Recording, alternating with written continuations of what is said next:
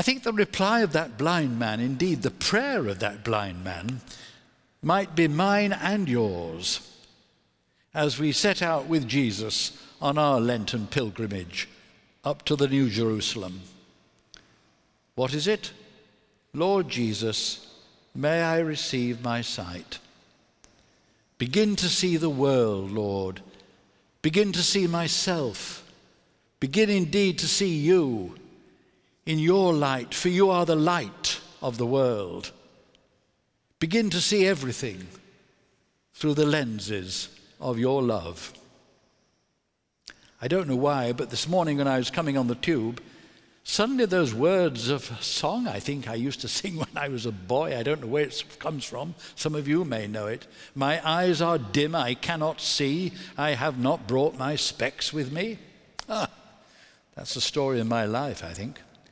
But yes, those lenses, what we need, you see, are bifocal lenses. Yes, the knowledge of both sides of the brain, that knowledge of the heart, as Pascal calls it, that insight together with outlook, which alone reveals the full vision of God and the glory of God in the face of Jesus Christ.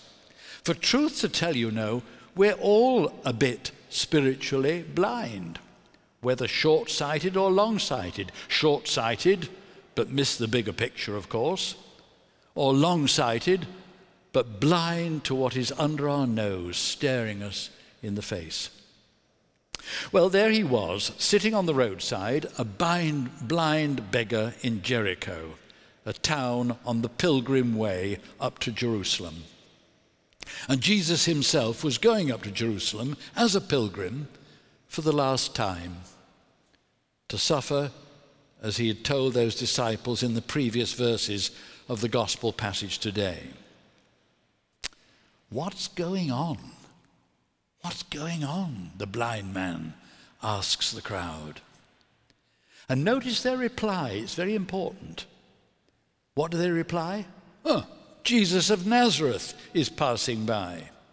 But notice, please, the blind man's reply as he shouts out, not Jesus of Nazareth, Jesus, Son of David, Messiah, have mercy on me.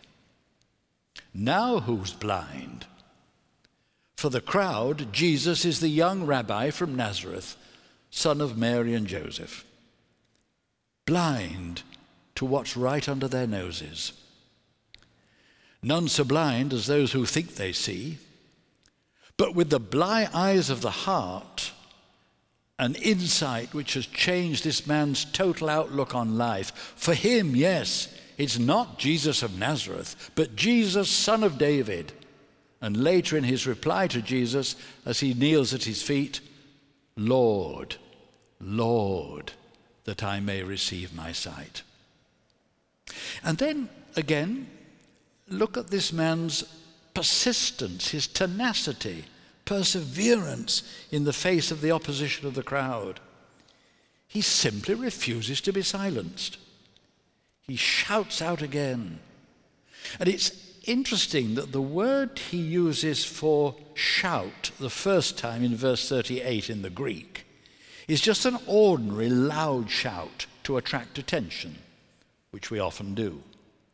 But the second time he says it, in verse 39 in the Greek, the word is the shout of ungovernable emotion, a scream, almost an animal cry, right from the gut, right from the belly. So this man's cry or prayer is from the heart.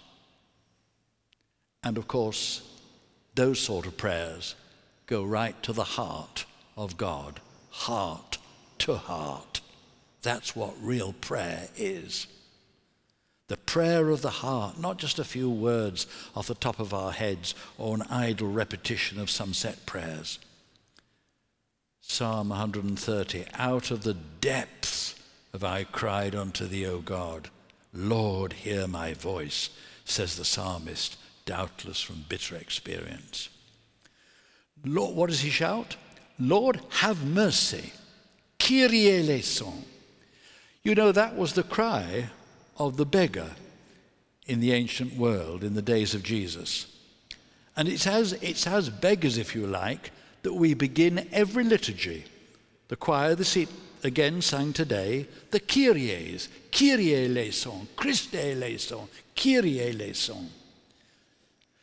And in the Book of Common Prayer it says, Lord, have mercy and write all these thy laws on our hearts, we beseech thee.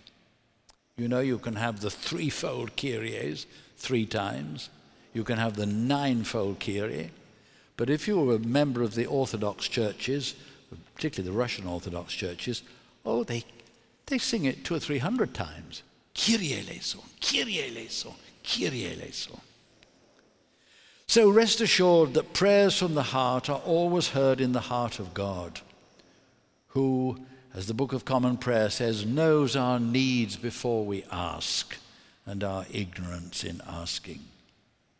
And so now to the action and Jesus' response. What does he say? Receive your sight, your faith has saved you or healed you, it could be translated. And immediately he received his sight and followed Jesus, glorifying God. Bishop Irenaeus in the 4th century says this: the glory of God is a human being fully alive. And he also goes on to say, the glory of a human being is the vision of God. We shall become who we truly are when we see God as he truly is. Got it? Do you see it? Just stop to think of it. Yes, the moment the blind man sees, possibly actually for the first time in his life, if he's born blind, the moment he sees, he's looking into the face of Jesus, the God-man. Yes, indeed, a face-to-face encounter with the living God, the glory of God, as St. Paul says, in the face of Jesus. And you know, you may not know this, and many people don't. That is what our souls deep within us truly long for. That's our ultimate desire, even if we don't know it or couldn't name it. St. Augustine said, we were created by God and for God, and our hearts will always be restless till they rest in God. All our longing, dear brothers and sisters, is to belong in our true home in the heart of God. And that's why, sadly, until we realize that and reach out to God in persistent prayer, we settle for all those substitutes. Yes, those substitutes we talked about at the beginning of Lent: sex, booze, money, the tin gods of our consumerist and idolatrous society. We settle for those, which can never, of course, satisfy the ultimate deep longing for God, who longs for us. Can never find anything to fill that hole in our hearts, which is God-shaped. So that's why in Lent we need to pray the prayer of that blind man. Lord, that I may receive my sight, so that I can see and tell the difference between the substitutes and the counterfeit gods and the true and living God revealed in Christ. Lord, yes, that I may receive my sight. In this world, of course, our spiritual vision will always be impaired. As Paul said in that epistle we heard today, he says, now we see in a glass darkly, but then face to face, like that blind man. Now we know in part, he says, but then we shall know even as we are known. So in the meantime, and especially this Lent, let us also do what that blind man did. It says, immediately he followed Jesus, glorifying God in the way.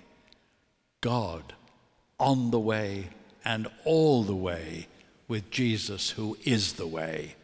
to that new Jerusalem as we come to know him more clearly, love him more dearly, and follow him more nearly day by day.